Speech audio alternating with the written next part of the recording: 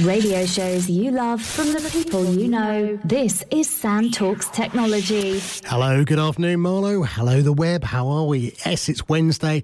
I'm back again, and this week I'm joined very happily, I have to say, by two good old, well, I was going to say old friends of mine, but old in time, not in their spirit. I'm joined today by Thomas and Penny Power. Hello, chaps and chapette. Hello. How are you? Hello, Sam. Welcome to Marlo FM. Yes, so we're going to be talking about your books today. Penny, first of all, let me try and introduce you. So Penny and Thomas are entrepreneurs. They're very seasoned. I think, Thomas, you were saying off air, about 30 years in the IT business. Yeah, certainly mid-80s, yeah. Penny, long about the time. same for you? Yeah, I joined in 83. Yeah, we've known each other about 20 years in that time frame. We're going to be talking about Penny's book, first of all, and then we're going to be talking about Thomas's. Penny, your book's called what? It's called Business is Personal. Indeed it is. It came out yesterday, I believe, on Amazon. It did. It's released on Amazon, and very exciting day. And it's also on Audible, which is how I managed to read it last night. It's a great book, I have to tell you. We're going to talk about the journey that you went on, which is very personal. That's what the book's all about. It's your story from, I guess, the last 20 years, maybe more. Yeah, chapter 2 is it's called Being Broken. Right. And I do share a story. I was very determined for this not to be an autobiography or anything that's self-indulgent, because I want the readers to find a way of healing themselves or avoiding some of the things that I've gone through. So you say the readers. Who are you targeting this book at then? Who would you say would be your reader? Yeah, so when I sat down to plan it, I did write a description of the person who, and I had to feel like it's like when you blog, you have to feel you're imagining the person that you're actually talking to and having a conversation with. They're very much the entrepreneur, but the business owner. I don't think everybody would call themselves an entrepreneur. I have quite a strict definition of what an entrepreneur is in my own head. Go on, what's your definition then? So I say I'm two people. Well, sometimes I'm a small business and sometimes I'm an entrepreneur. And I do find that those mindsets are really different for me. When I'm a small business, I'm definitely driving income, working with clients, invoicing them, and the priority is income. When I'm in entrepreneur mode, I'm driving asset, taking more risk and building something that's more scalable and something that has more impact. And which hat do you prefer wearing? I love being an entrepreneur because I like big ideas personally. I like having big impact.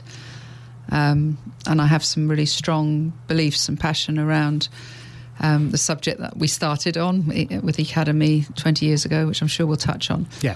But equally, when I'm in small business mode, and I don't say that in a derogatory sense because I love it, and it's what makes the economy thrive, that's when I'm coaching or doing my speaking or writing my book, and I'm doing things that are driving invoices and income.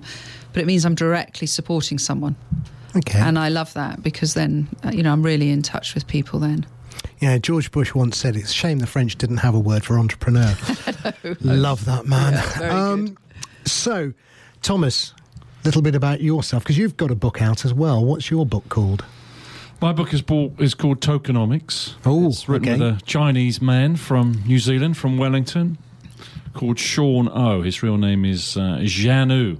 Okay. Xianu, and it's all about the blockchain, ICOs, security tokens, and the shift to a crypto world. And I think after the news, what would be nice is if we cover a little bit about that as well. But obviously you had a joint history together. Apart from man and wife, you both formed Ecademy. Can you tell me what Ecademy was?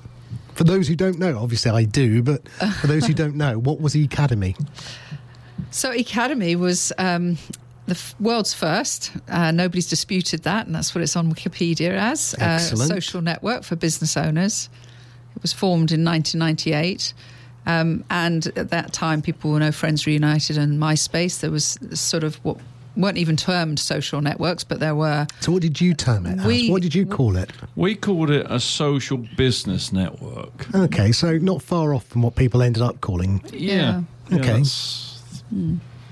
And it was an idea born actually from observing Thomas's life when he sold a business and went self-employed. And you see how hard you work getting clients and delivering for that client. And if you're naturally a people-driven person and like networking, it can be quite hard. And then there was this global opportunity for people to connect globally, share ideas, collaborate, be friends, travel, see each other, expand. And we decided it would be amazing to create a really heartfelt community of friendship for business. And back then, e-commerce was the theme of the moment, like blockchain is the theme of the moment now. And I've got a reputation for connecting people, putting them together. Really? I hadn't noticed.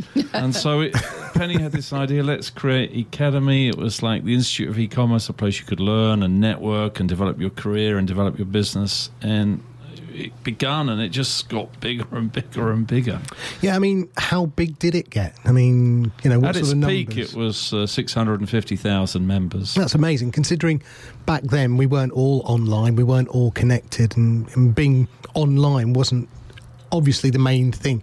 Now, you know, it's the given thing, but every business didn't have a website. Every business wasn't there, really. Well, and also it was a SaaS before SaaS, because people paid £2 a month or £10. So that's a software as a service, yeah. Software as a service, and it was funded in many ways by the members. It was crowdfunded as it grew. So we had private capital and member capital, and it was a paid for subscription service. So it's growing nicely. You're inventing new things that weren't out there. I mean, you know, I remember being in Microsoft in my day, explaining what Ethernet was and email to people, and then at Netscape explaining what a browser was. So you must have been explaining what social networking was and how to benefit from it. Yeah, there was no roadmap. We just had a belief system about how you should network more about who you are than what you do. And Thomas came up with the phrase "friendship first, commerce second." Okay, that's nice. And as we trailblazed ideas, and our amazing tech guy, led by Julian Bond, as they coded it, there was no off-the-shelf code at that time to deliver. So we were all uniquely coding fresh stuff. But yeah, the biggest challenge was educating people. I mean, in March 99, when we stood on a crate in the IOD in their wine cellar, 27 people came along and we said, we've got this idea. You know, there's a huge number of people that said, well, you couldn't possibly create trust and friendship online. Do you think you can? Do you now, in hindsight, do you feel that's possible? Or so I think later in the book, in that chapter, Being Broken, I talk about the journey of Ecademy. Yeah. And obviously it broke us in many ways, our spirit, our self-worth, financially. It was a very tough challenge for us when in 2011, 14 years later, it did have to leave our lives. But the saddest feeling for me, actually, was that we did think that the internet, a bit like Sir Tim Berners-Lee when he first came up with the World Wide Web, we did believe it was going to be a force for good.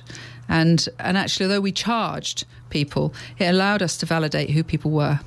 And that was really critical, because it allowed us to ban people and set up cookies and be able to make sure that the nasty side, the dark side that we see, didn't come in. It also meant that we didn't have to sell them as data. Right. Because they were paying for the platform. But is that because the concept of selling people for data hadn't existed and there was no buyer, or was that because you actually thought no? See, because I always think... There were plenty of buyers for the data, Sam. Oh, really? Yeah, they were. See, because I think today, would I pay £10 to be on Facebook, as an example? It's a good question. You know, would you? I would. Yeah, I would as well. I would if I was able to feel more in a gated area where I felt safe. Well, if it got rid of all the spammy ads and it meant that my data wasn't sold and I had the privacy and control. And you see the behaviour of people change. Yes, I mean, in that environment. Again, head of the curve, guys. I would still like to see a premium service on Facebook, Twitter, LinkedIn, even $100 a month for the people who prepared to pay that money, because then you know they're serious. Because I like to meet the serious networkers, the serious connectors. But I'm not really caring about the price. I'm caring about the person. I think the downside to it is where people then go, well, you know, if I'm not wealthy enough, I can't participate in the conversation.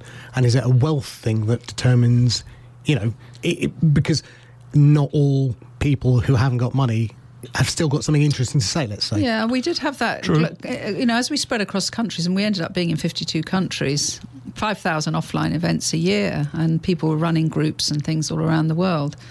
we did have that question in certain areas, and we could adjust the pricing to enable, some economies to come in at obviously a different price.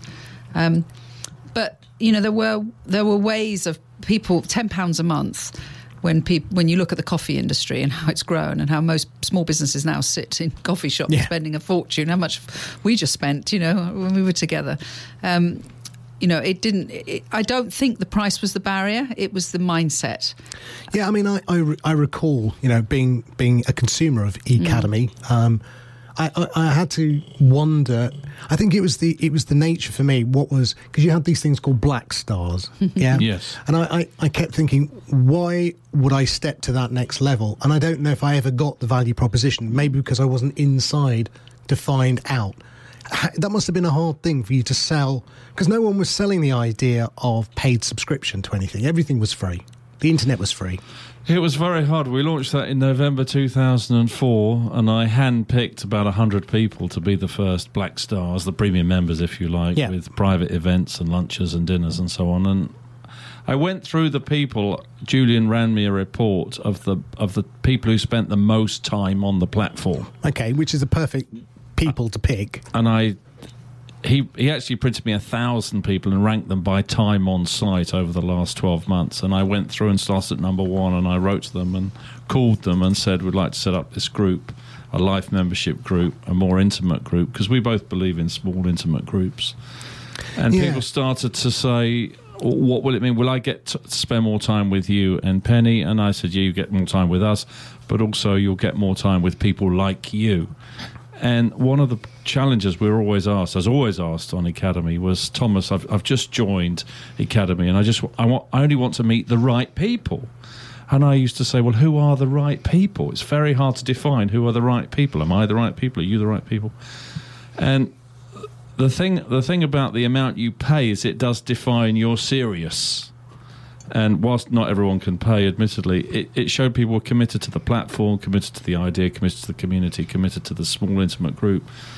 And thus, we started with like 100, 150 people. We started to run events, and we realised that people wanted a higher degree of intimacy and support, which I would still like from LinkedIn, Twitter and Facebook, and is not available. Right. I feel like they've built systems, not communities. And I still miss the being part of a small intimate group in Ecademy and going to events in Paris and Amsterdam and London and Sydney. And I really valued having those little groups around the world where everyone was committed to the same action of connecting people, supporting people, introducing people, making referrals, giving small businesses the support that they needed. I mean, one of the trends I'm noticing is the social media sites, the big ones, the silos, the Twitter, the Facebook. I am certainly disengaging from them more. I've got a private WhatsApp group, which is all the dads in Cookham Dean where I live. And, we feel safe. We know everyone in that little small group. We can joke, we can laugh, we can put questions to each other. And it goes back to that smaller, tighter, more managed group, rather than, if we put it up onto Facebook, well, who might see it, who might know about it? It's not that we're saying anything wrong, it's just that it's our personal business. We don't need. So maybe, Ecademy, again, that was the right way to go. I've always believed in small intimate groups because as soon as a group goes beyond like 20 people, it's hard to manage. Your dad's group in Cookham Dean, I don't know how many dads it is. It's called the Cookham Dean Chamber of Commerce. Okay, but how many dads would be in it? 40 plus, yeah. So it's quite a lot, 40. Well, yeah, but it's managed. I just think to really support one another in business, you have to have a deep conversation. It's hard to have a deep, intimate conversation in a big group or in a big room or on your feet. You've got to be sitting down round a table and spending time listening and asking questions of one another. It's hard to do that in big environments. And the Black Star Group spread to most of the major cities around the world, and I still believe that's the right model. And then obviously we were swept away, which Penny covers in her book, by this giant free thing, which to me has just ended up as that being LinkedIn, fake news and noise. LinkedIn, would that be? I think all three of them swept us away. Yeah, they did. I mean, I think Thomas really encouraged our members to join LinkedIn when it was launched with Reid Hoffman. In fact, he mailed all our members, and about 40,000 of our members joined LinkedIn all in a very short period of time. And Reid Hoffman then blocked Thomas from being able to connect with anybody else, and there's still a 40,000 limit because of that. I think he thought, why we does were doing that not something surprise sinister. me? But Thomas and I have always believed it's not about us; it's about the member and what they should do. And LinkedIn was obviously going to be a phenomenal resource. And the thing is, I think that the online world has great parallels with the offline world. And I think that we were that lovely pub in the town with the leather seats that had a little bit of a cut in it, and the torn a bit, and then the lovely hearth, and the landlord that you felt familiar with. And it felt good. And then in came with the spoons or whatever you would say next to it. Not only was it flashier in a way and had more money to put stuff into the bar, but it did bring in a different crowd. And everybody flocked to that because it looks so shiny, exciting, and I'm going to have free beers there. So eventually, I think people genuinely, in the last 2 years, I cannot tell you how many people have sent messages to Thomas and I saying, when are you going to do it again? Well, I was going to ask, would you do it again? We would. And we're starting, we had to really heal.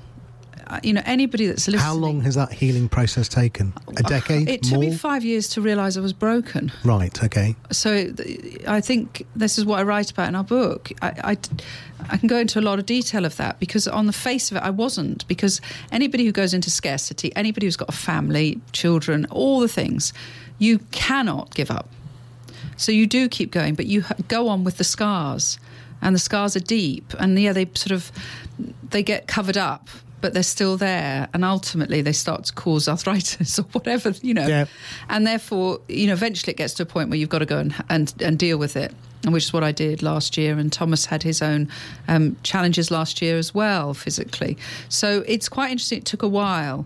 Now, as I say in the book, there's a lovely quote, Lao Tzu. He says, to be whole, first allow yourself to be broken. Right. And I love that. And it's very, allow yourself to be broken is different to waiting until you're broken completely and then putting the pieces back together when I think I caught myself.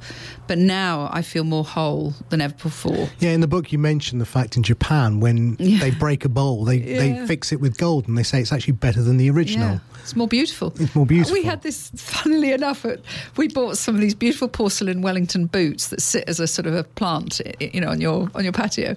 Thomas is not known for his DIY. Never, damage it yourself is what Thomas does. He never repairs anything. But last year, he loved these. Last year, somebody pushed them over and they smashed, and I thought they would end up in the bin. And then he went off and bought glue and put it together. This seems to be one of his most treasured possessions now. It is. Because he put so much love into repairing it. Hannah Ross, that's in the will. Yeah, it was amazing, the metaphor that I just watched take place. It's so true. But it's deeply about learning to value yourself. So we're starting with Black Star. One of the greatest things in it were the intimate groups, which we did. We called them boardrooms, board you can't afford. And you see these. There are lots of great ones. Vistage, Ace, loads of them around that are fantastic. We love doing that. So we're going to start that this year. Okay. And we're almost going to start from that point and then grow and listen to the market. And if the market wants it, we're here. If the market's not ready for it, doesn't believe in what we believe in, then we won't do it. We're not so gung-ho as we were when we were in our early 30s. But, really? Oh, no. But we have a lot of we still have the emotion to climb that mountain and build that dream. So let's take a step back, if we can, for a second before. Ecademy's growing. You've got Black Star. It's all going great guns. And okay, you've got competition. That's every business has competition. Was the UK VC market responsive, or were they, from what I remember, typically pointless? Yeah, I went and saw hundreds of them, Sam. Hundreds. Pitched hundreds of them. Changed the deck. Pitched again. Changed the deck. Pitched again. Hundreds and hundreds. I met pretty much every single one of them in the UK. Just got a no-no. The only piece of advice we got was move to California, move to San Francisco, do it all there once the subscription business was away in 2002. And that was too big a decision for us with 3 young children. Yeah. So We never got any support from the VCs in the UK capital markets. Yeah, I mean, I have to say my view of the UK VC market was pretty poor, unless you were one of their best buddies. Let's talk about companies like Zoopla, with that Alex Chesterman being best buddy with, Sol Klein, and in that network, you weren't going to get money. So I don't think they've ever been a very good supportive network, in my opinion, and which is why we don't see, the LinkedIn competitor, because they didn't support the growth. We haven't seen the Google competitor. We haven't seen, all these companies that could have been never came because they never supported them. Do you know, I'm working with some lads called Max and Andreas, that they've got this brilliant idea, World Labs, and they've now on Seeders with it. And it's I'm going to support them because I really believe in it. And it's, in a way, for me, it feels a bit like Ecademy for the younger. And we were always getting asked, and we're even more now, because people have grown older with us, saying, can't you bring an Ecademy for the young, our children, our sons and daughters? And I've talked a lot with them about the way that investors have treated them. They've got a brilliant idea. They're now crowdfunding.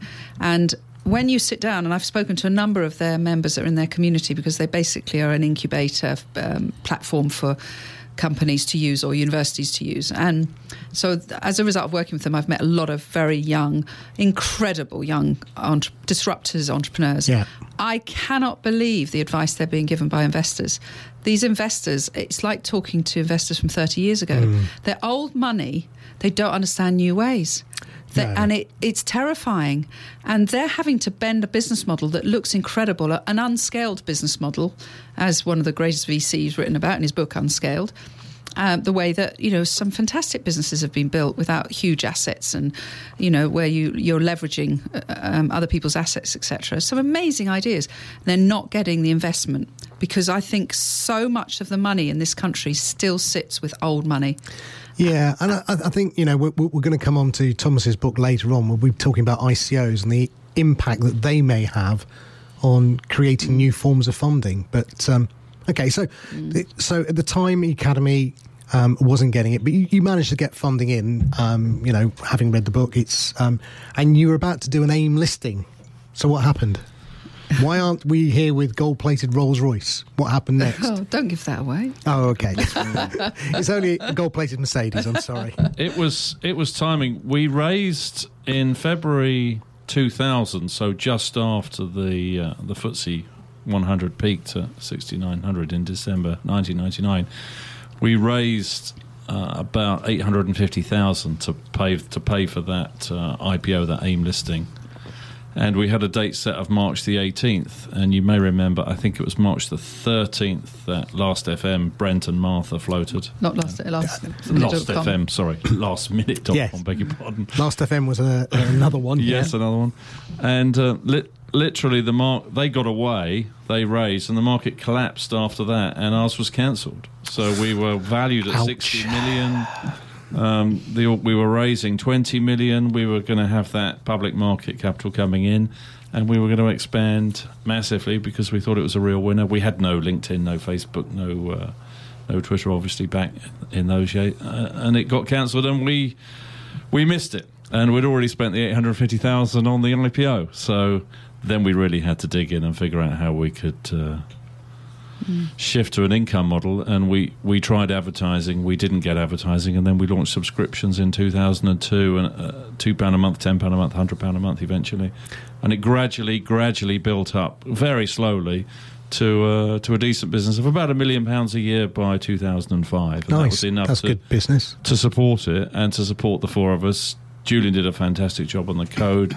Glenn ran the operations beautifully, and Penny and I, she did a lot of the front, the PR, the marketing, and I taught people how to use it. I sat in the IOD, literally had one-to-one with people, 10 a day for... Wow. I met 3,000 members face-to-face and taught them how to use the system at 2002, 3, 4 and 5. And we had to teach people what a web log was. How to upload a photo. Ideas that nobody had ever heard of. I know. It's painful when you look back, isn't it? Because now it's just common knowledge, or at least not common knowledge, but at least, you've gone beyond that learning curve. You're into, if you were teaching things that were slightly at the edge, most people still now know how to upload a photo. There's the mobile phones. It's much, much easier, the whole thing, I think.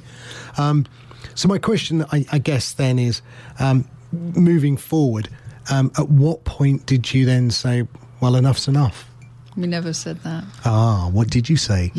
We fought and fought. We put our house on the line. Which was the shock moment in the book for me. I we've talked about this briefly because it's my personal red line, mine, not yours, clearly. Just because that to me gets to the point where business is personal, but that's beyond personal for me. You really did go all the way, didn't you? We went all the way, and we fought and fought and fought and fought and kept fighting even against the free model and tried to make the subscription business work, but people wanted everything for free, and eventually we did lose everything as a result. Ouch. And that healing process, in answer to your earlier question about healing, I would say it's taken me the last 7 years to recover from that mentally and physically, and had some illnesses along the way. No, but it's fantastic. Being interviewed like this and being allowed to be more open about it in itself is so healing when you get things out there. But I think it's worth saying, because I think during the banking crisis, a lot of people were hurt.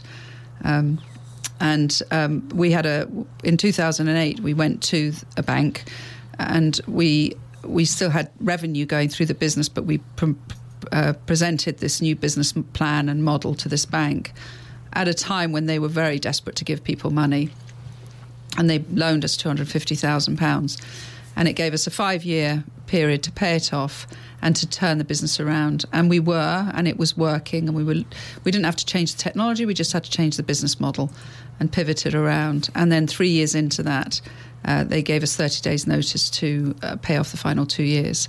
And that 30 days, I can't ever express what that stress was like, because you weren't only trying to save money that you've built that's all over the world, but this was a home for people where all their content was on there, all their connections were all there, all their blogs, that they had poured into, sometimes some of them up to 10 years of content, and we weren't going to be able to save it, and we couldn't, and so eventually we knocked on the doors of the most horrible people in the industry that buy distressed businesses.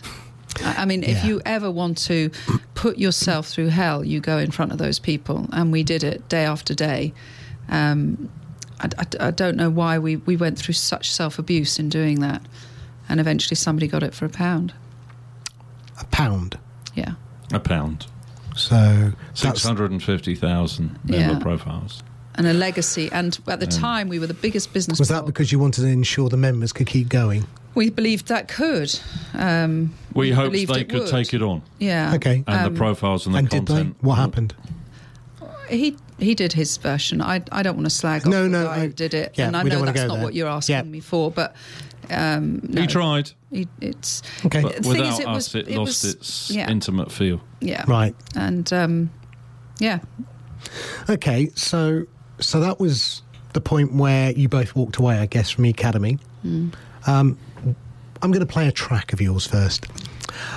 This is Whitney Houston that you wanted me to play. It's called I Didn't Know My Own Strength. Why? Actually, this goes back to when I was 22. Ooh, but it came back in my life at this time. When I was 22, I joined a tech firm in High Wycombe called Rapid Recall, and I had a boss that was pretty tough on me.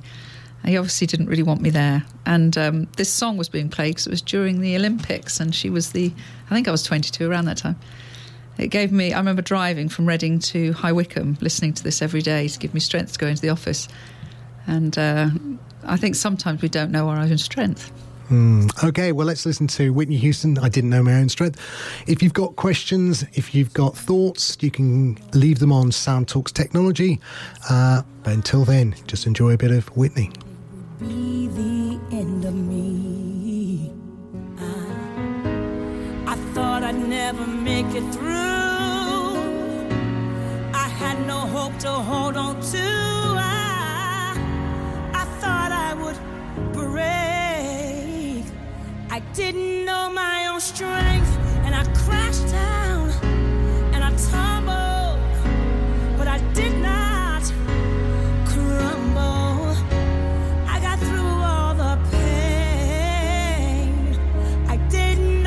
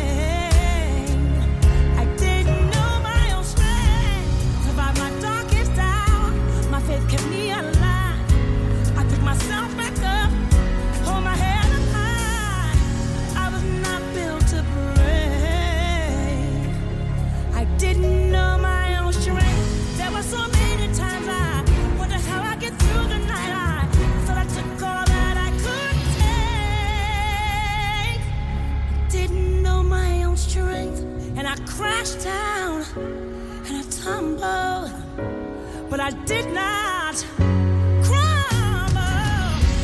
I got through all the pain. Oh, I didn't know my own strength. My faith kept me alive. I picked myself back up. I hold my head up high. I was not built to break. I didn't know my own strength.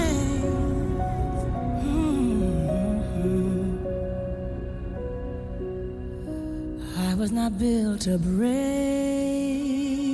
This is a lovely thing to do. Beautiful. There we go, Whitney Houston.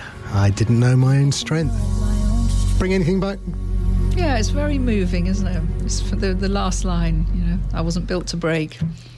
Yeah, Whitney Houston, I actually have to say I do love and miss her. She's a wonderful singer that she was.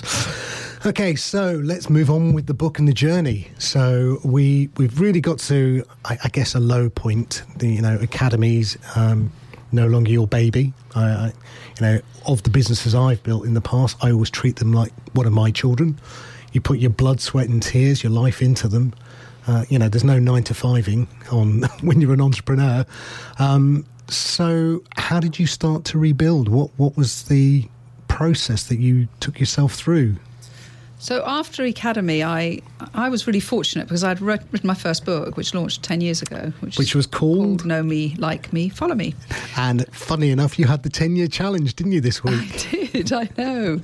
It was amazing, actually, because I looked through my pictures going back 10 years and suddenly came across that. I thought, oh, my God.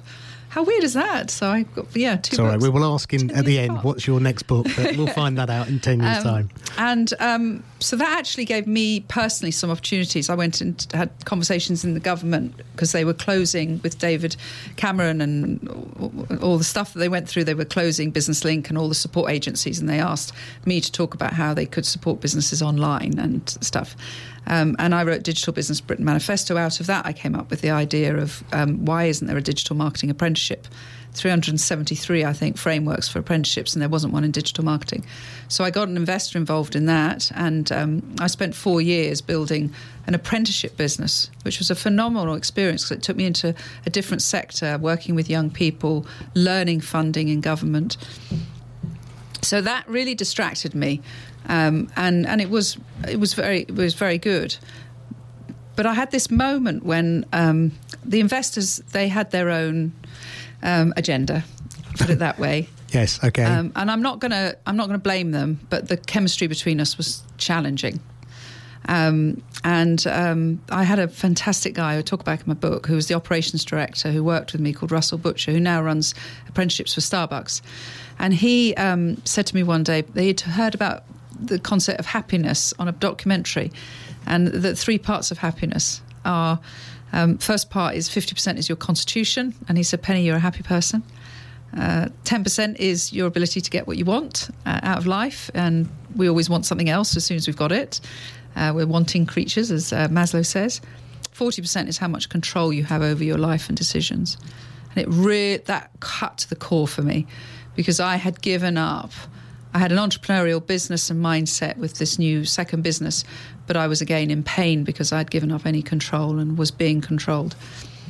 And I think that was probably when I first started to realise I was breaking, because I should not have allowed it to happen. So you were still going down the process, even though you were in something that was very positive and very engaging. I was, because I had given up. I think my self-worth was in the toilet, and I didn't take the time. It's a bit like grieving, you know. It is, you need to grieve. Yeah. You need to allow yourself time. But when you go into scarcity, you don't have time to grieve. And so you just keep going. And you know, this whole phrase about entrepreneurship, you know, you must be resilient. And what is resilience? I had to learn what is resilience. Resilience to me meant put all your worries into a drawer and close it and never open it. And not about dealing with Did you ever open that drawer? Well, that's what I did last year. Yeah, with the book. Yeah,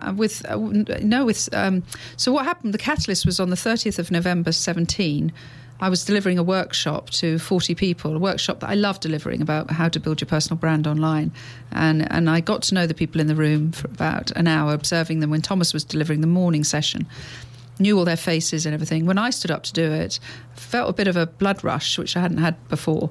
And then when I turned around, their faces started to morph, and I was hallucinating, and they were morphing into the faces of 17 trolls that trolled us. Oh, okay. And I couldn't understand what was going on. Anyway, I carried on. It was horrendous 4.5 hours. Apparently, at the end of it, the feedback forms were all right. I hadn't completely balls up the day.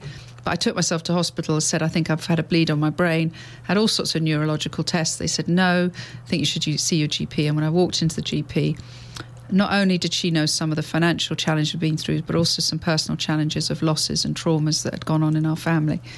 And she said, basically, Penny, I've been waiting to see you. So I then went to see a psychologist. And I think you have to be very careful when you realise that there's something wrong. There's a difference between low mood and depression, or being anxious, or anxiety. And this psychologist knew how to handle my brain, and I spent time with them, and I did some group therapy. And what I learned along that process was there were so many characteristics of me and my personality that had allowed myself to be abused and be self-abusive around my lack of self-care. To yourself? Yeah, and the lack of... what are called overdone strengths, which Elias Porter talks about, where you've got a strength maybe of being kind, but if it's misapplied and you're overstretched. So people were taking advantage. Yeah, and I allowed it, and I had lost control, and that was really critical. So that's why the strap line on the book is be the leader of the life and business you want. Yeah, you talked about in the book about being service... What was it? It was a servant leader. Yes, that was it. Yeah. Yes, and to explain a little bit about what you mean by that. I do love that concept, and I don't want to change that leadership style. It's been in me since I first supervised a job when I was 20. To me, the type of leader I want is to make everybody else successful. Right. And somebody said to me in Ecademy about 2002, he was a leadership manager or leadership coach or something, and he said to me, "You are a classic servant leader," and I think good community builders are. And when I help people build communities, or I consult or whatever on that subject, you have to find people who have a natural bent towards being a servant leader. I get great joy from other people's success, other people's happiness, other people's sense of harmony, and that suits me. But where do I sit in that? And that's what I had lost. Thomas, I mean, obviously this must have been equally grieving for you. You've got, I suppose, two things in your head. One is there's your partner, your wife, the person you love, grieving. You must be observing that because the social media world doesn't observe it because we always put up a front, but you can see it. And secondly, you must have been grieving because it was part of your life. What did you do? 2012 and 2013 were pretty bad for me. I also had a burst appendix, which I think was the first of the stresses coming out. But I was very depressed at events from Ecademy. But somebody said to me, TP, you're not depressed, you're having a deep rest. Okay, different way of saying it. And yeah. This really helped me. And then I got contacted by some good friends who I know at Accenture and later at Microsoft. And they said, would you teach us how to do social media on LinkedIn and Twitter and Facebook? And I said, well, would you pay me to do that? And they said yes. And that began the healing process for me because I had some work, I had something to do, I was teaching, it was gentle. I was teaching, dare I say, old executives like me. And it was very simple. Old Dogs, New Tricks. Old Dogs, New Tricks.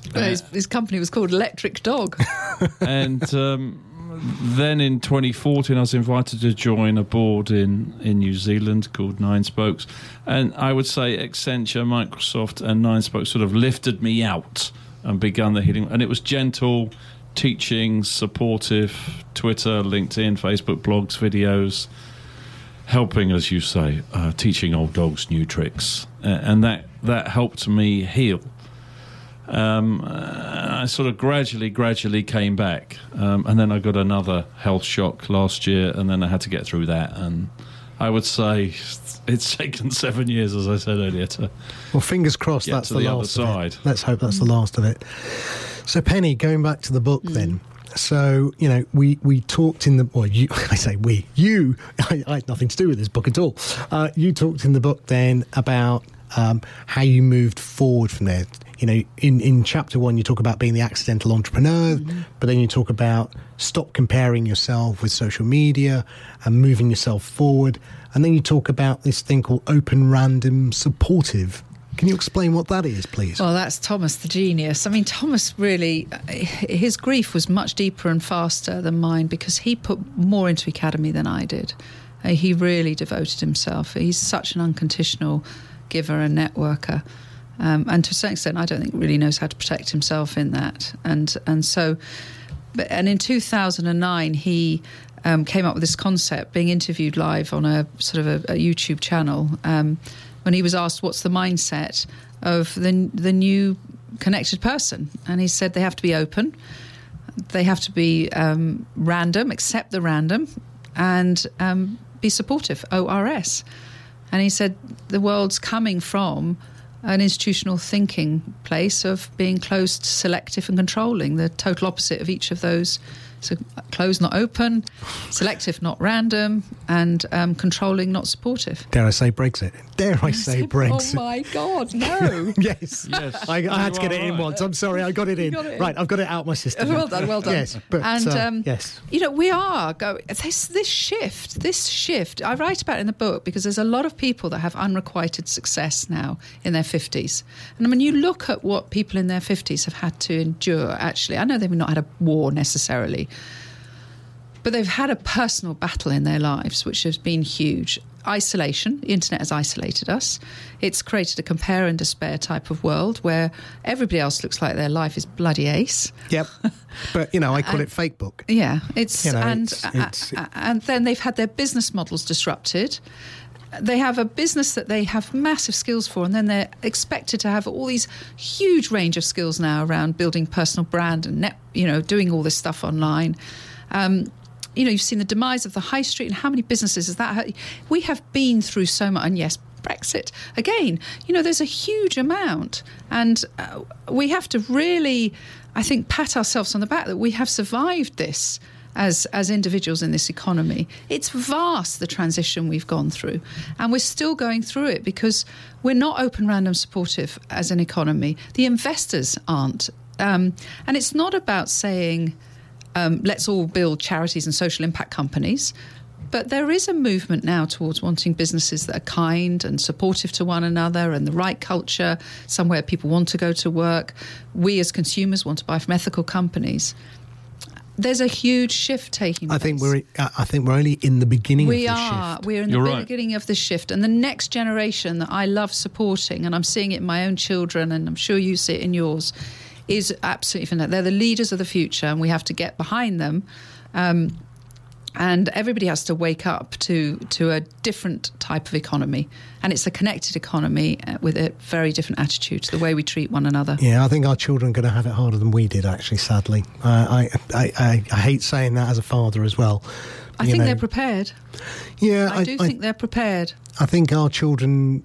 So I recall being in my 20s buying my first house for $75,000, but my salary was $25,000. Me too. And my wife, I didn't have a wife. My girlfriend at the time was on $25,000. So we between us $50,000 income, and a £75,000 house.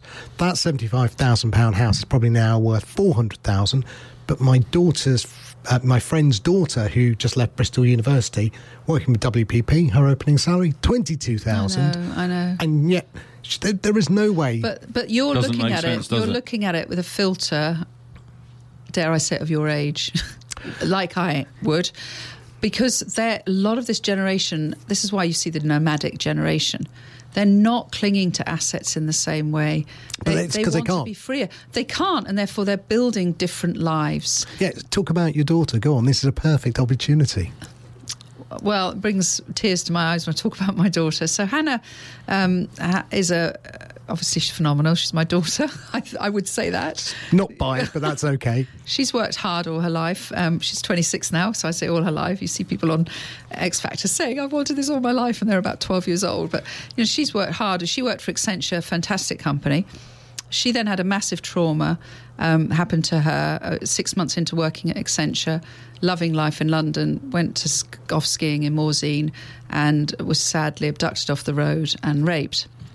God, Yeah, you didn't expect that. And I'm allowed to talk about this because Okay, she's wow. not a victim. She's a survivor of it and wants to have her own impact in this subject matter. Okay. But it was another trauma that we, as a family, needed to get through.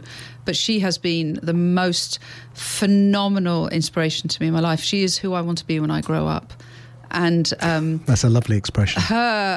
her attitude to life is just amazing. And she now says, what happened to me has made my life better. Okay. And I'll tell you why. She's gone into massive, deep understanding about what she wants out of life and what life needs to be like. So she did take herself off to Bali for a year, not to run away, to run towards something, in order to build her own digital business. Which she's got now. And she's now got a phenomenal digital business. It's called, for those who might... Power Nomads. Power Nomads. But Go in and her have a own look. light, she's got this fantastic ability to project manage. She's been trained very well at Accenture. She's got a good heart and she's a bright girl.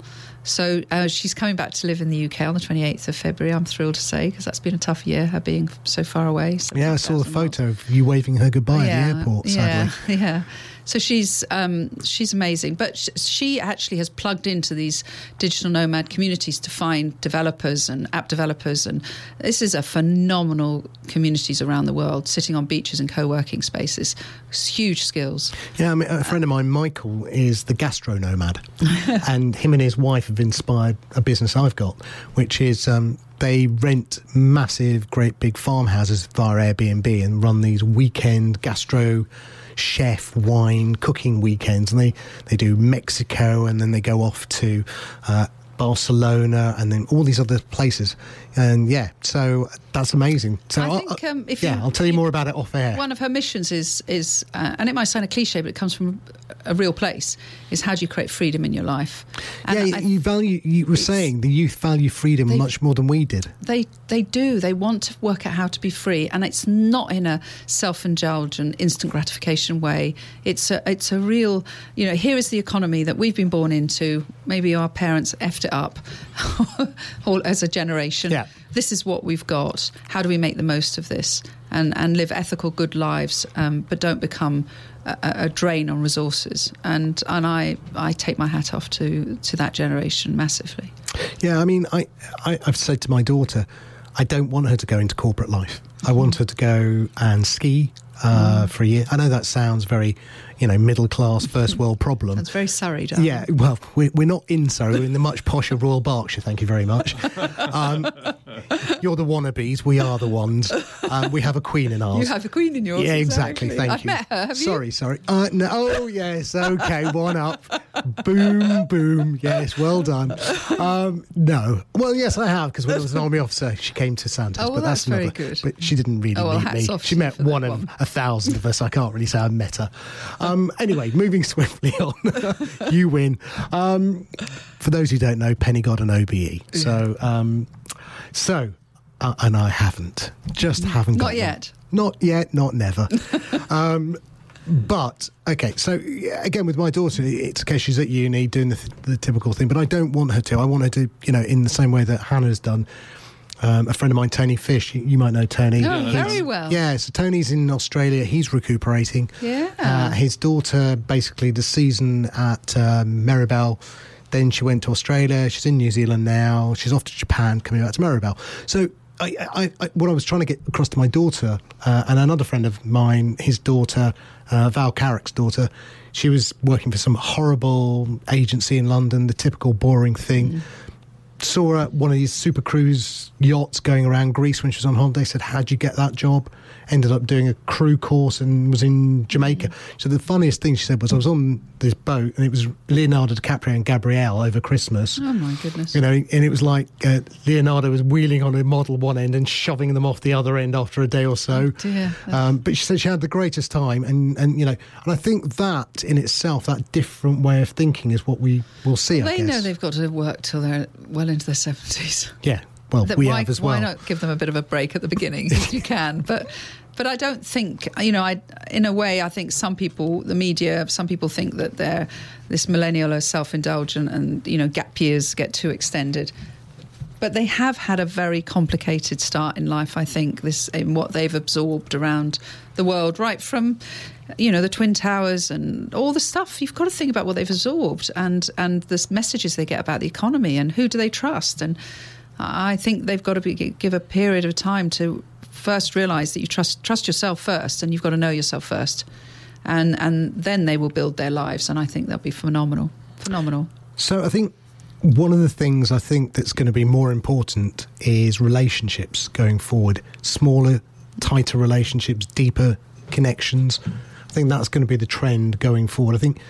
I fundamentally think the social media has lost its glamour, glitz. I watch engagement online. It's much less from friends. It's more sporadic.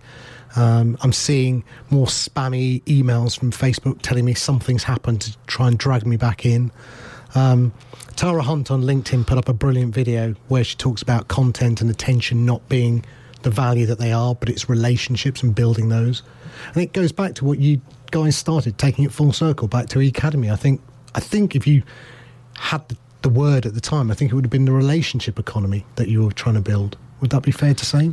Yeah, I think it's worth considering that Facebook is 14 years old, 15 years old next month, and it's got tired. Social media has got tired, and Ecademy got tired after 14 years.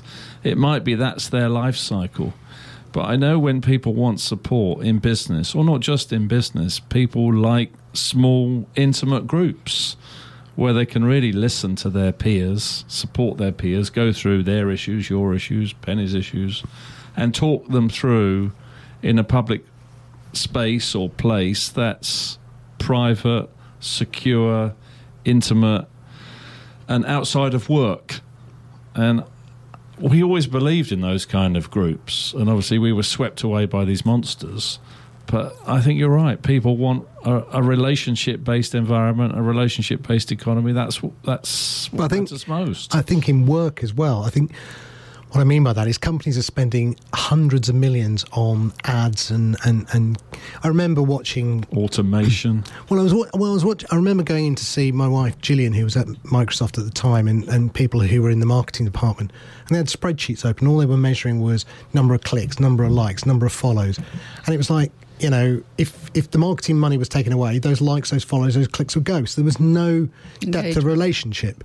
What you want is someone where you spend $1 will then go and tell 10 friends because they're engaged with your brand or whatever you are, rather than you have to spend 10 more pounds on each one of those people to keep them engaged with you. Mm-hmm. And that's what I feel a lot of social media does right now.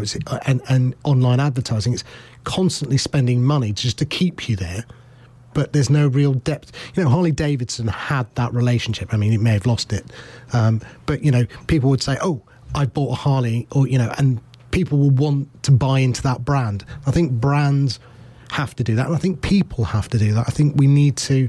You talk about building the brand. The seminar that you give, and I think it's more, and I think you said in the book, it's about quality, not quantity, that we want. More people doesn't mean better. No. It certainly doesn't. And engagement, you are right, Sam, engagement is falling on social media. Followers are falling. Well, I don't use Twitter. I think it's boring now. Growth of these networks is falling because they've become noise and spam. Yeah, Fake news and things you can't trust. And as Sir Tim Berners-Lee, you want me to stop? No. Keep going. As he said, it's 30 years in March since he came up with the idea of the World Wide Web. It hasn't worked out as he expected.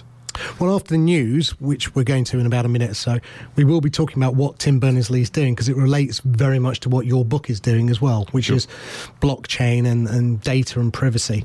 Obviously, I want to still carry on, Penny. So in the book, it was a note I made to myself. You talk about looking for happiness as a critical goal. Now, I don't know if you realised, but the American ethos is life, liberty, and the pursuit of happiness, not the pursuit of money, which I thought was wonderful. The forefathers of America, I think, had at least understood that happiness was the goal, not pursuit of money and wealth. Yeah, it's. I think that story I told earlier about the three parts of happiness. Your constitution, things you want.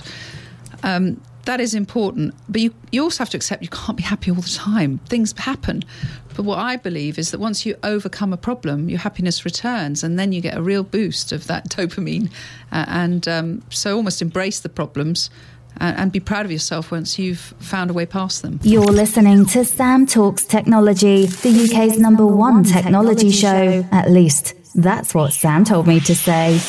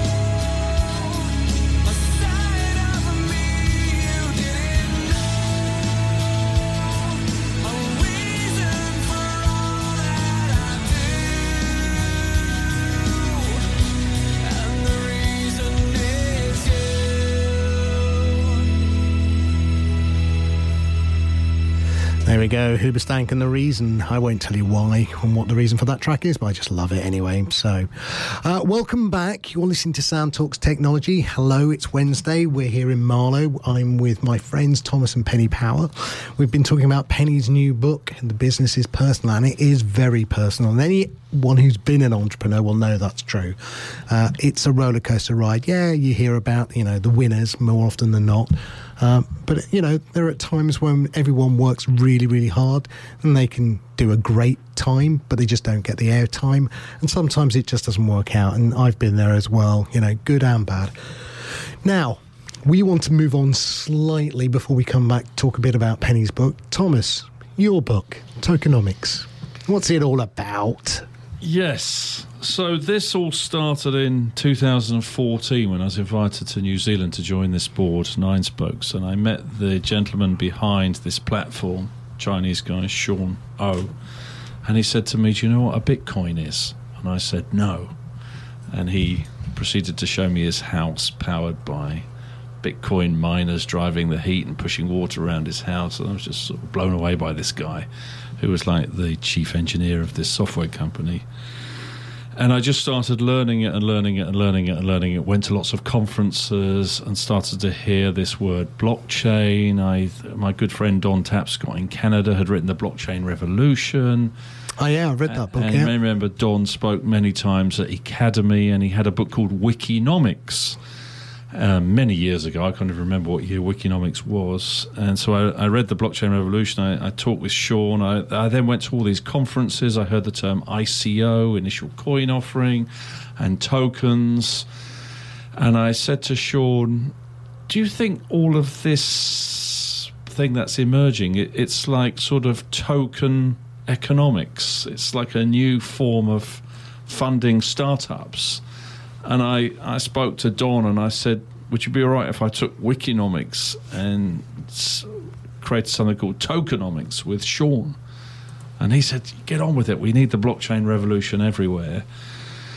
And really from talking to him and Sean and studying, going to these conferences, interviewing lots of people, reading all these white papers that you'll be familiar with, I sort of got this kind of ABC that AI is important, blockchain is important, climate change is important, and somehow the tokens are going to glue it all together.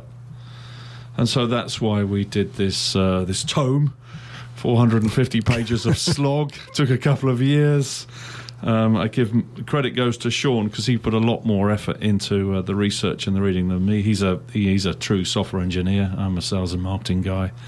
But I'm very pleased with this piece, and I do think every brand, every government, every organisation does now need an artificial intelligence, blockchain, climate change strategy, and I think the tokens are the glue, and I call this new world tokenomics. So my understanding of the blockchain is there are two parts to it. So I guess it's like the internet and the web. The internet is a network of computers, the IP, so the way that computers talk to each other, and the web is a layer on top of how data talks to it. So with the blockchain, in layman's terms, it's a distributed network of databases where the data is non-repudiated, i.e. once it's written to the database, it can't be changed, but it is distributed, so everyone has a copy of it. Yes. Which is great for businesses like, I guess selling houses or cars, where it's a factual piece of data. And I think that, as a piece of technology, is going to go much faster. I mean, Tim Berners-Lee's come out with his second business called Solid, which is, I guess, the anathema against Facebook, against Twitter, trying to have siloed information, and trying to break it back down to where we own our data. There was a wonderful time when we all had our blogs and the RSS existed and we were all, interconnected, and suddenly we all lost that. That all disappeared one day. I think it was big business thought, we can't control that lot. We're going to suck it all back into the centre and make money. But coins and Bitcoin, I haven't dipped my toe into that at all. It was that, talking of roller coasters of business, well, that's a roller coaster of finance. I mean, that's gone through the roof and back down. I don't know what Bitcoin's currently trading at. It's, scraping bottoms of barrels, I believe. Yeah, I think it's about 3,500 right now. It's been up and down, but it is a lot like .com. Yes, it is. If you go back and you think .com was basically about e-commerce, and tokens and coins and bitcoins are basically about the blockchain, we've kind of swapped e-commerce for blockchain and put 20 years between them. Yeah, but my worry is, just as it was about the .com bubble and bust, a lot of ICOs, where companies say, right, instead of me going to raise money through a VC, I'm going to raise money by issuing tokens in my company, like shares. And there was lots of scams and frauds. And so how do you tell the difference between what's a bit scammy and what's a bit true? I mean, Do you just have to, suck it and see, go with your gut? What's the good value there? You're right, there have been a lot of scams. I mean, there's been talk of 80% of them being scams, and I think that's why the SEC and the FCA in the UK have got involved, and now the ICO this year has become the STO. What's the STO? Too many acronyms in that one there. The Security Token Offering. Yes. So it's sort of the regulated token offering approved by the FCA, and the first of those takes place next month, Token Market, and another one after that is Ollie at Almond in the spring. So we're seeing the beginning of the regulated token, which is an anathema to what it is, because fundamentally what we had was the gatekeepers were the banks and the VCs, for startups. So the money people controlled the wealth. Then when you came along with this brilliant thing called bitcoins and blockchain that was distributing it, it broke up the gatekeepers. But now we're saying, oh, no, you're not allowed to play with money. We want it all back and under our control. So these STOs are just basically a case of saying, right, it's all back to the banks, it's all back to regulation. No one can do anything without us. Kind of, but not really. You see, I think the upside of the token is the token is the competitor to the VC, to the traditional capital markets that invest in high-risk assets like startups. Right, so... And therefore, when you've got a new idea, you can now buy into that idea and get a token. That's just like buying a share in a company, though. It is, but it's not a public company. It's a private startup. I get that. And a startup typically needs high net worth individuals to put in 20, 50, 100,000, 10, 20 people to get your first $500,000 or $1 million to get you started. Now people have been able to buy into ideas, and the token, if you go back to Ecademy days, it's a lot like what we did with Blackstar. You bought a token in an idea. So going back to Ecademy potentially 2.0, would you issue a token and start that way? I have spent a lot of time thinking about that, but we haven't made a decision to go. No, I'm not saying you haven't.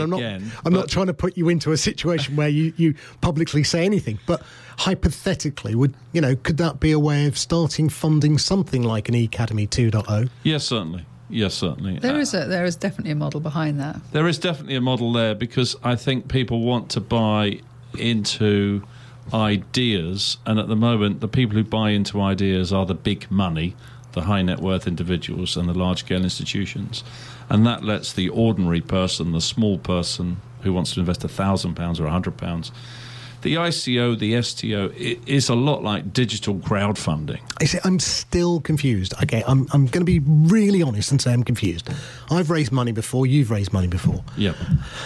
I've gone to high net worths pre-public offering where I've gone under EIS rules or SEIS, the Enterprise Investment Scheme in this country, where it's tax relieved. And I've said to the high net worth, look, I've got this great idea. Will you buy some shares in my company and do it under EIS HMRC approved? And they go, yeah, great. So I know that if I invest into your company, it all goes wrong, I can at least get 75% of my value back, or 95% if it's an SEIS. Great. So lovely safety net placed under it. I go and say Thomas Power Inc., and you've issued some STOs, as you call them, and I buy them. What's my upside, and is there a safety net on it? I'm still struggling to find why I would do that, rather than do an EIS traditional investment where I still get shares. Well, remember, with tokens, you're not getting shares. No, but they're the equivalent. So you're getting... So what is... If you're not getting shares, do you have any ownership in the company? Or is it just a funding that you're getting? Just a funding. You don't have ownership in the company. Okay. You're just getting a token in the idea. And the reason I do like it is it's basically community-funded ideas. And the community member gets a token for believing in the idea. Does that give liquidity then? Is that the value? Because can I then exchange my token with somebody else without having to talk to the company? Whereas if it was a share, I'd have to go back to the company, say I'm about to sell my share. Whereas if it's my token, I literally can go, right, Thomas, you know, my token's worth X today. You can buy into that company from me. But we don't actually talk to the company. Is that the value in it? Yes, you're right. There is the liquidity benefit. You can trade the token with your peers. You can trade them on an exchange. But if you think about .com, when Amazon floated back in May 1997, every £1,000 you put in Amazon in 97 is now £1 million. And how many people do we know who bought that? Sadly, not me. That share in Amazon. We didn't, you didn't, I don't know anybody who did. Somebody obviously did. Now, 20 years later, we see we've been left with, having started with 10,000 .coms, we've got 2 handfuls of winners. And we're going to see something similar on tokenomics and blockchain. And what people want to do is buy into a series of ideas. They want to buy into a basket of ideas, and hopefully 1 or 2 of those come home for them. And by getting a token in these new startups, in these ideas that they're creating, and being able to exchange those tokens. So I've gone off that idea, I'm going to try this idea. But who do you sell the token to? This on an exchange, you have to have a buyer. And if you've gone off the idea, who's to say the company hasn't just become totally irrelevant? Well, there are about 100 million people trading these tokens now around the world. But on multiple exchanges. There's multiple exchanges. There isn't a single central exchange right now. So there it's are not a like couple saying of big ones like Binance and Coinbase, but there are many, many exchanges. Yeah. And the good thing about the exchange is it puts liquidity into the market. The big drop has made the market very painful. But if you think we've got about 5,000 new codes that have been born as a result of this financial mechanism, if I can call it that. If you go back to 1999, we had about 5,000 .coms. So we've got 5,000 token codes, crypto codes, whatever label you wish to give to those new codes. If we look at .com, we know 99% failed, 1% came through, and the 1% came through are now monsters. Yeah. Logic says we're going to see the same thing with these token codes and crypto codes, but the difference here is I think the tokens are heavily related to climate change. And I tend to think the token codes, these crypto codes, are going to be bought by the brands to incentivize people and to reward people for lowering their CO2 footprint, for reducing their waste, reducing their consumption. And they're going to get like a Tesco Club card, a My Waitrose card, a digital Green Shield Stamps, a Nectar card. And these tokens are all going to be based around supporting the move to climate change, because I think all the brands are going to have a climate change strategy based around these tokens, and these new codes are going to be absorbed by those brands, at least those new codes that have made it through this tough new startup world, which is brutal. Yeah, okay, so I see where you're going with the token. Can I just play devil's advocate for a minute?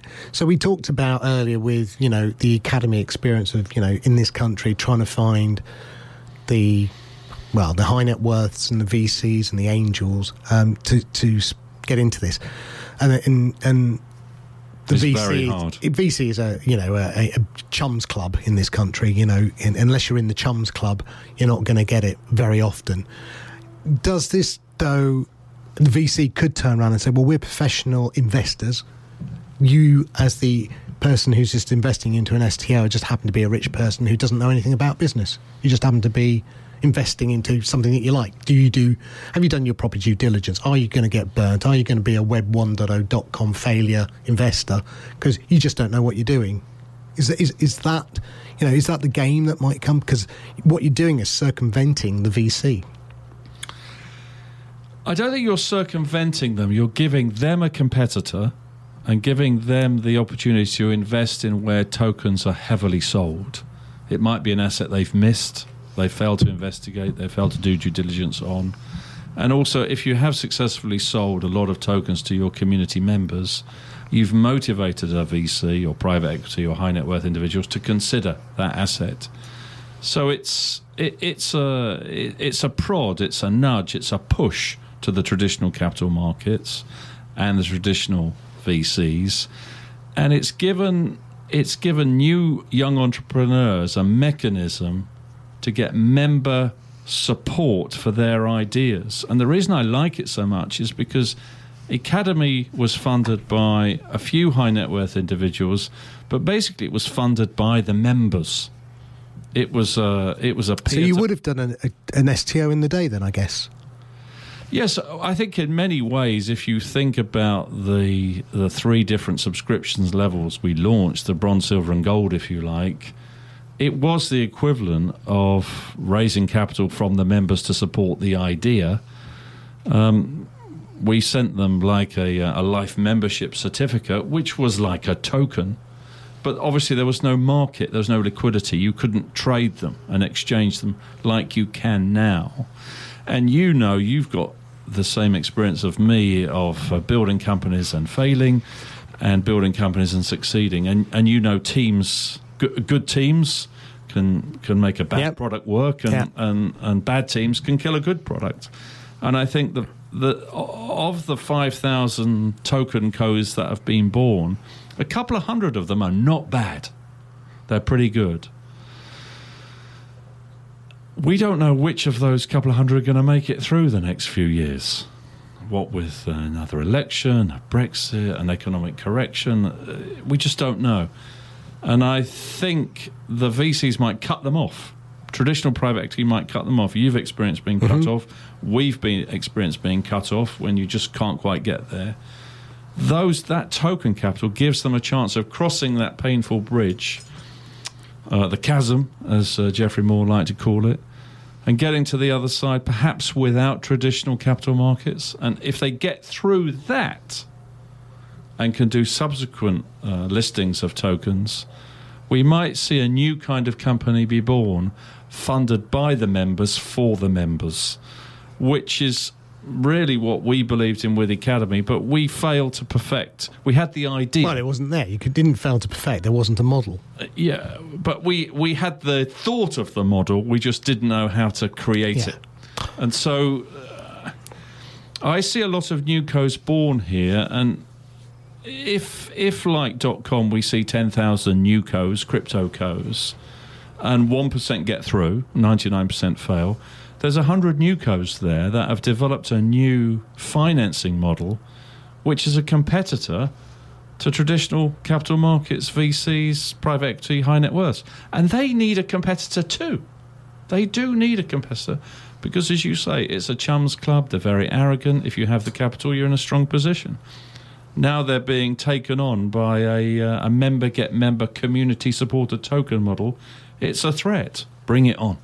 And I'm happy for anything that will disrupt the VC market, because I think it needs it, personally. They always talk about, startups disrupting business. I think they're the one business that needs disrupting personally altogether. To that.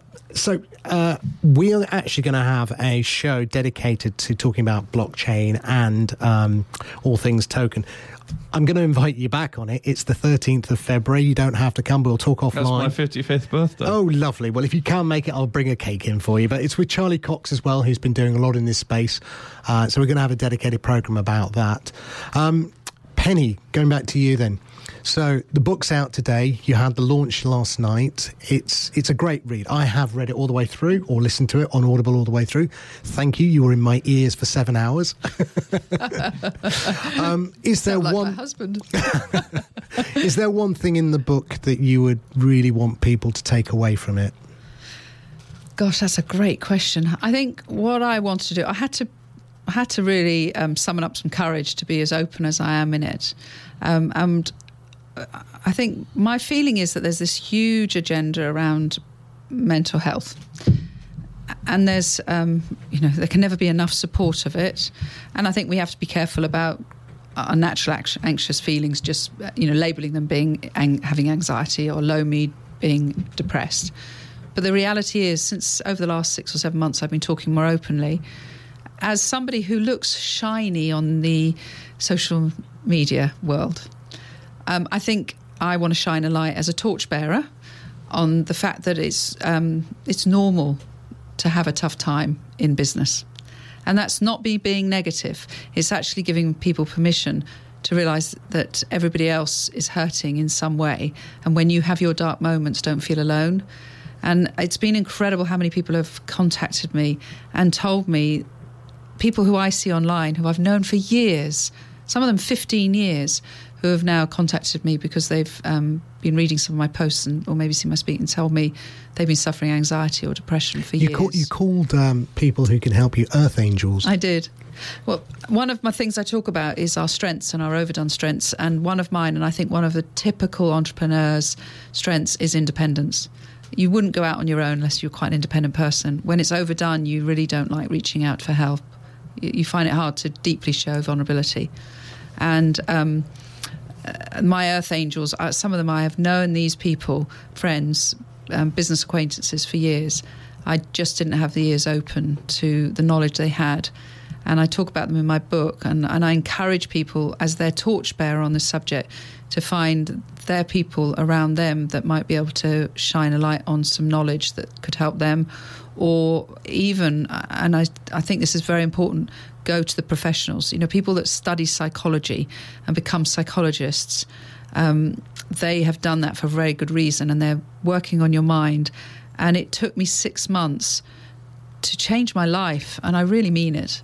And it is possible to really be free again inside. Nothing massive has changed in my life since, but I'm happier than I have ever been. And if we wanted to get more info, can we go online anywhere for it? Yeah, on pennypower.co.uk is where information about my book, but I've got a blog that's where I'm going to be adding more and more resources, and any experts out there that would like me to highlight the resources, I want to highlight them. Just leaves me to say thank you, Penny. Thank you, Thomas, for coming in today. I hope you enjoyed it. Thank you for inviting us. Thank you, it was wonderful. Thank you, Sam. That show was amazing. To listen again, please visit our website, marlowfm.co.uk, or visit our Facebook group, Sam Talks Technology. And now you can subscribe on iTunes. Never miss a show again. See you next week. Same time, same place.